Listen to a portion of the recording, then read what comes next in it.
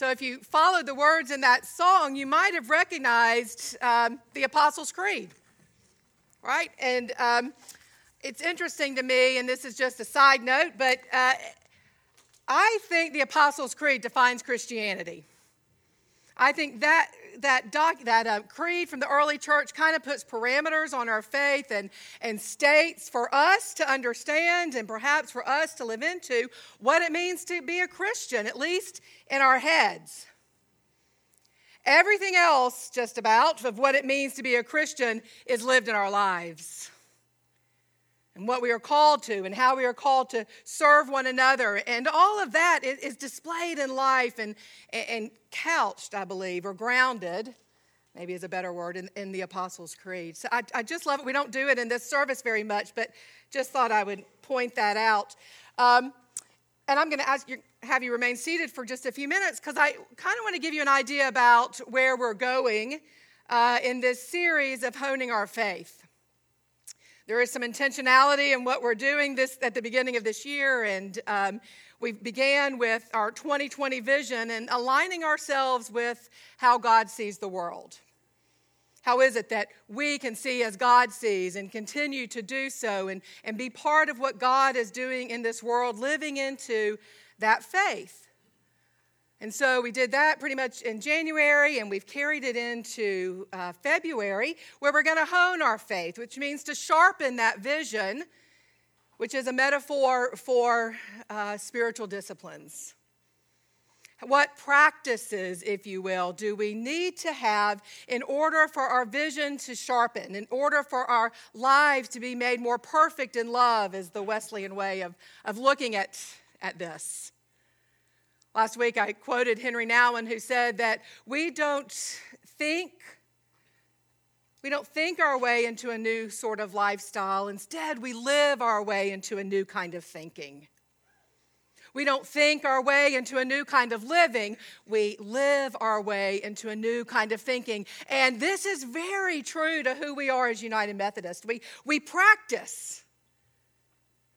We do things. We live into who it is God has called us to be. And so what we're doing, again, for another way to put it is in February, is living our way into a new kind of thinking as we consider these disciplines. And then we are leading up to Lent, which begins in March, and all of us, are going to be invited to engage in a spiritual practice, if we're not already, to be very specific, very disciplined, commit to a spiritual practice over the 6 weeks of Lent, those weeks leading up to Easter, and see what happens. How is it that our relationships shall be more close to God and to this world that God created if we actually do it? Just give me 6 weeks, and I'll give you 6 weeks. Kyle said, well, what are you going to practice, Elizabeth? I'm like, I guess I should.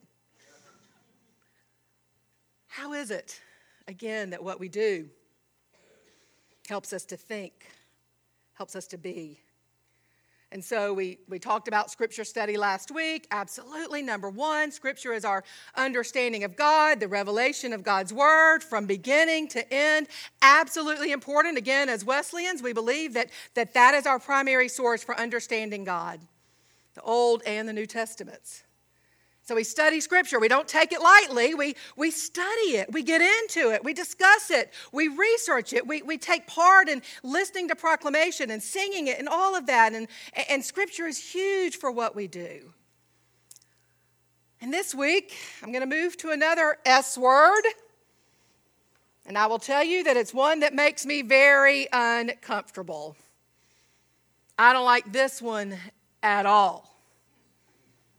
This one comes with a lot of baggage, a lot of misunderstanding, and we'll get into some of that over the course of our time together. But this word, couched in the language of covenant, we're getting ready to read from Moses in Deuteronomy, but this word is submission.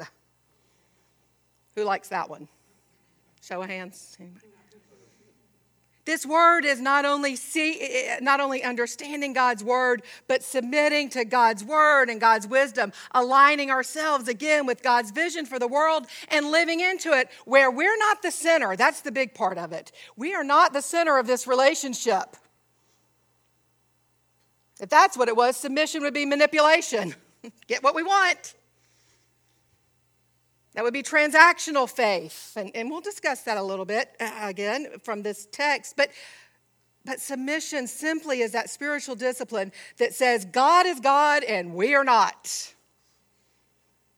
And in order to order our lives, this is a spiritual practice in which we begin to live our way into a new kind of thinking. We do this, submitting ourselves to God and God's word and God's ways to live ourselves into a new kind of thinking. So if you will, please stand. I'm going to be reading from Deuteronomy, which, again, we're going to have to unpack it a little bit, but I think it's important for our conversation around this big S word. So I'll start with verse 11 from chapter 30.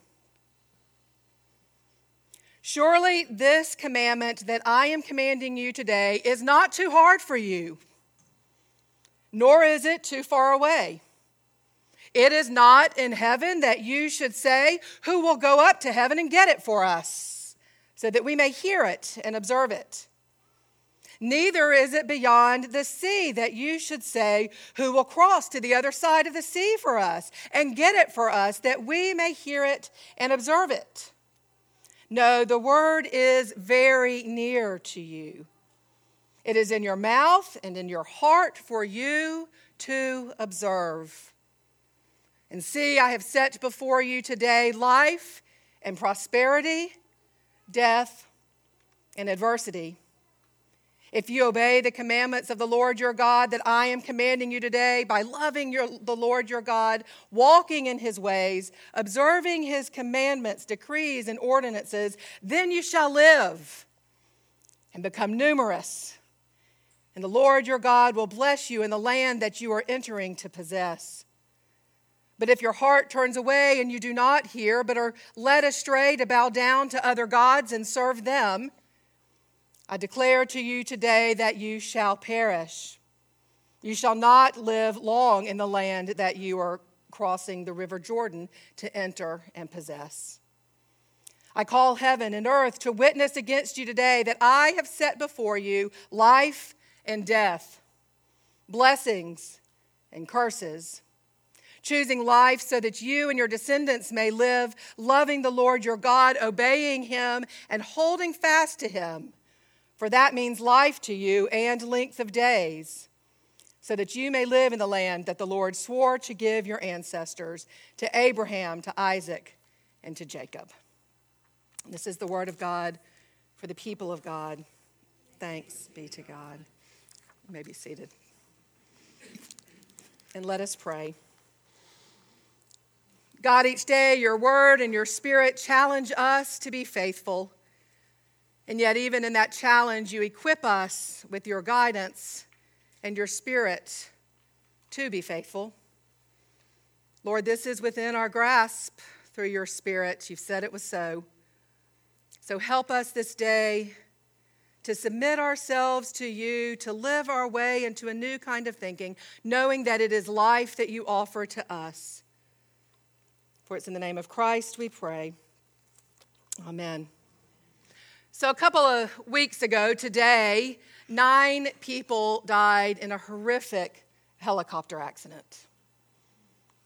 Now, we heard it on the news, perhaps, because among those who lost their lives, of course, was Kobe Bryant and his daughter, 13 years old.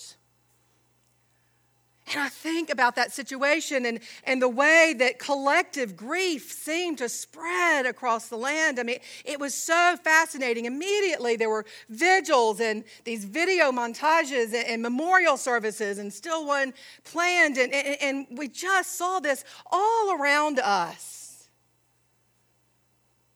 And I would venture a guess that it's not all because it was that one of those who died was an athlete of immeasurable success, of incredible commitment and skill and hard work, who was focused, at least at this point in his life, on his family and his community. Didn't have a spotless past.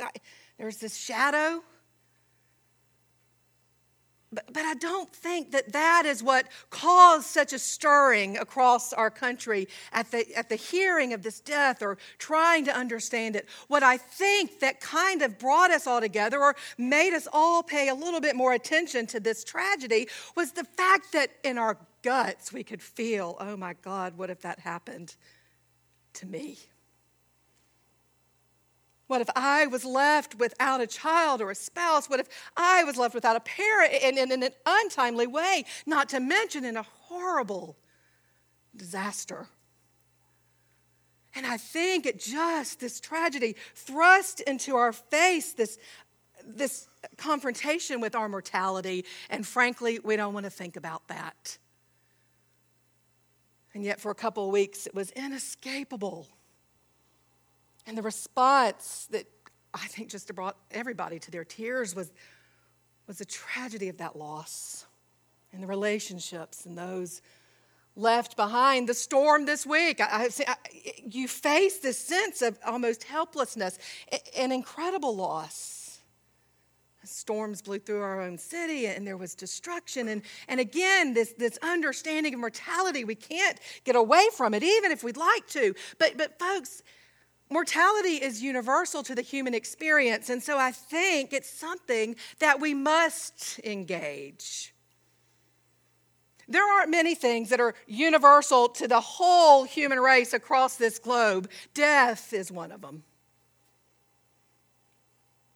And so we begin this conversation understanding, confronting our own mortality. I don't like it any more than anybody else does. Our daughter's been alive 15 years, and Jonathan and I just updated our wills to include her. She knows that.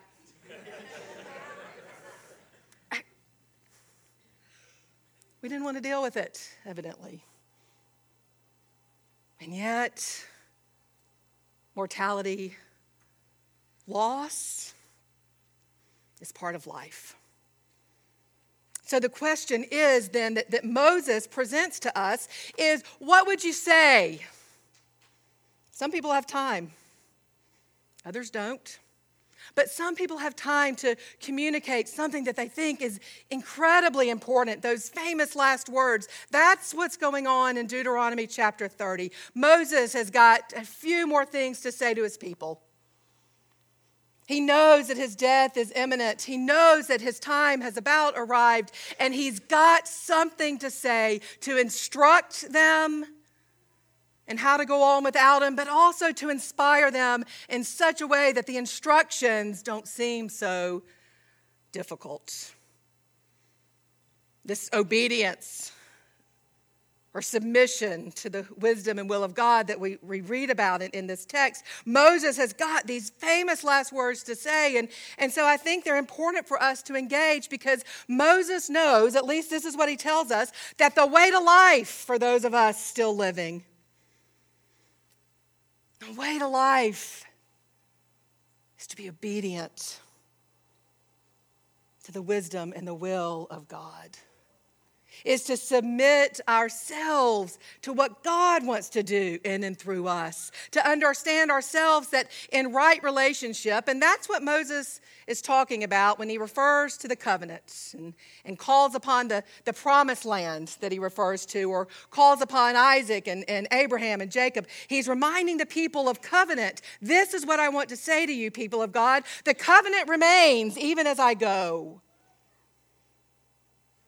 You will be called to live into that covenant through your obedience to God, God's commandments, God's ordinances, and so forth. Now, Moses, if you remember the story of Moses and the Hebrews, shortly after they came out of Egypt, freed from slavery, 400 years of slavery, and crossed that Red Sea and got out into the desert, and Moses heard from God up on the mountain, and I'm not sure it happens exactly like Charleston Heston says it happened, but Moses went up on that mountain to receive the word of God of the Ten Commandments. And you know what the people did, if you remember the story.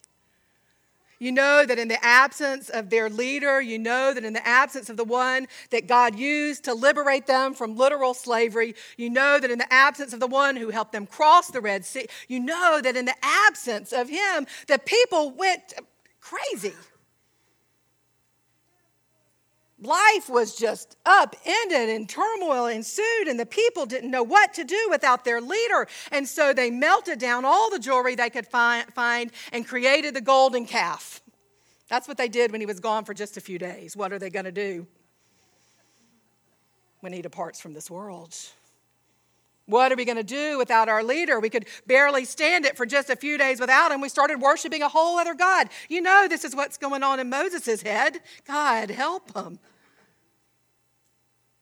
My time is coming. I have little left to give, but I got one more thing to say. And this is it. See, I have set before you life and prosperity, death and adversity. If you obey the commandments of the Lord your God that I am commanding to you today, walk in his ways, observe the commandments, decrees, ordinances, then you shall live. Then you shall live and become numerous, and the Lord your God will bless you in the land that you have been promised, the land that you will enter to possess. What we hear in these words, folks, is that we have a choice. We have a choice to live our way into a new kind of thinking, to live in obedience to God such in a way that our minds are changed and transformed, that in this practice of a spiritual discipline, we are found more faithful because we are willing to be in right relationship with God. You know, submission, as I said, it has a lot of baggage, right? I mean, this word is used often by those who want to assert authority or power. And when it is done for the sake of the human being or the powerful, I don't think it's holy at all. Because that keeps the human being in the center spot. But when we choose, again, it's our choice. We have agency, we have options. When we choose to submit ourselves to God, it maintains right relationship. And when we practice spiritual disciplines, the goal is not the discipline at all. The goal is not obedience. The goal is not study. The goal is not worship. Those are means to right relationship with God, and that is what Moses wants to remind his folks as his end is near. Listen to these words, obey these commandments, these ordinances. Listen to these so that people of God, you may live. I think it's interesting. He begins the text by saying, this idea that I am presenting to you, this discipline, as we will call it, that I am presenting to you is not up in heaven. It's right here on earth. This is not about the sweet by and by, not yet. It's not up in heaven. It's down here on earth. And I am asking you to remember the commandments, the ordinances, the right relationship with God. And these commandments are not across the sea that you should send somebody else to do it. We'll get them to do it. They can go for us. Not at all. Every single one of us is called upon to make a decision. And I think it's a daily one. Shall we live in right relationship? Shall we maintain that order where God is God and we are not? Now, a couple things going on here that I think bear mentioning. This text, in a way, as I said before, can seem very transactional. Do this and you will prosper. Do that and everything will be great. Obey 1, 2, 3 and XYZ will happen. Very transactional. In a way, or so it would seem. But that's when we're in charge. That's the kind of relationship where we seek to manipulate the wisdom and will of God so that we get what we want. This word prosperous, I think we have to talk about it because there's this public conversation at times about Christians churches, pastors who believe in this thing called the prosperity gospel. Have you heard of it? That's not it at all. It's not XYZ for 1, 2, 3. That's not it at all. Prosperity for Moses, for the people of God, and for us through the power of Christ and the Holy Spirit. Prosperity is right relationship. That's what it was from the very beginning. That is what God sought when he created Adam and Eve. And that's what God is still seeking as he creates and recreates us. And as we enact these spiritual disciplines, living in such a way that our thinking is transformed, that prosperity isn't what I get or the amount of blessing I can store up materially. If you've searched Scripture for long enough, you know the mature faith doesn't go that direction. It's just not tit for tat. I don't see it that way at all. Prosperity is right relationship. Always has been, I think, always will be. When God is in God's place and we remain in ours through submission and obedience, when we're willing to practice spiritual disciplines that maintain this order that is biblical. I think we have to get a handle on that word. We read this text in my group that meets on Wednesday morning, and some of them said, you got to talk about that word prosperous. What does it mean? Again, ask me later if I hadn't done a good enough job explaining it. To be prosperous is to be in right relationship. Another couple things about this text that I think is so important as it reminds us to enact these disciplines, these spiritual disciplines that maintain that order and that right relationship with God. It's not transactional. It's not tit for tat. What it is, though, is a way to be freed in the name of Jesus Christ. And as we live our way into a new kind of thinking, we begin to understand that in some way, obedience is freedom. And submission is freedom. How odd is that? And yet that's what we practice into our new way of thinking. That is what we get to do in order to participate in this covenant that God has offered to us, extended to us. Richard Foster, and I'm using his book for this spiritual discipline series, he says that what he believes holds human beings in bondage, perhaps more than any other idea or thing or thought, what have you. He says what holds us in bondage so much of this time is the need to be right. Does that surprise anybody? That need to be right. And yet when we submit ourselves to God, our will, our way, our thoughts, our opinions, and say, I'm going to let God call that one, we begin to experience a freedom that is holy and other and different, and it will bear witness to this world. Shall we give up our need to be right? Think how that would revolutionize our relationships. Think about how that would change things, not just our relationships with our families, the grudges that we hold, the forgiveness that we withheld. Think about the relationships in the community, state, nation, world, beyond. What if we give up our need to be right about everything? Foster says we're freed by that. We become more humble in the sight of the Lord and again maintain that God is God and we are not. And while it may be okay to have opinions and thoughts and all of that, we're not subjecting our heads, our minds at the door, but we're not allowing ourselves to be controlled by those any longer. Give it to God. You've heard that. Let go, let God. I mean, there are these mantras around, but what if we truly lived that way? How would that be freedom for us? Again, the disciplines aren't the goal. They're a means.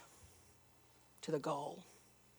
A means to righting relationship, to accepting that covenant, of living into it as God would have us live into it. Submission is just a means, but it is freedom. And it is a way that we participate in what God wants to do. It is a way that we live our way into thinking, so that S word doesn't scare us any longer. How is it with your soul? What practices are you engaging with? How is the Holy Spirit enveloping your life, my life, so that we grow and walk in right relationship? God is with us. The next step is now. Let us go together. Amen. And let us pray. Again, gracious God, we thank you for your holy word. We thank you for the challenges it presents in our lives. We thank you, Lord, for Moses' famous last words to your people, calling on us to be obedient, to submit to your wisdom and will, so that our lives may be full and rightly ordered. God, help us this day. Amen. So the choice is before us: life and prosperity, life in right relationship with God, or death and adversity. And what shall we do to choose that relationship? Make a choice. Amen.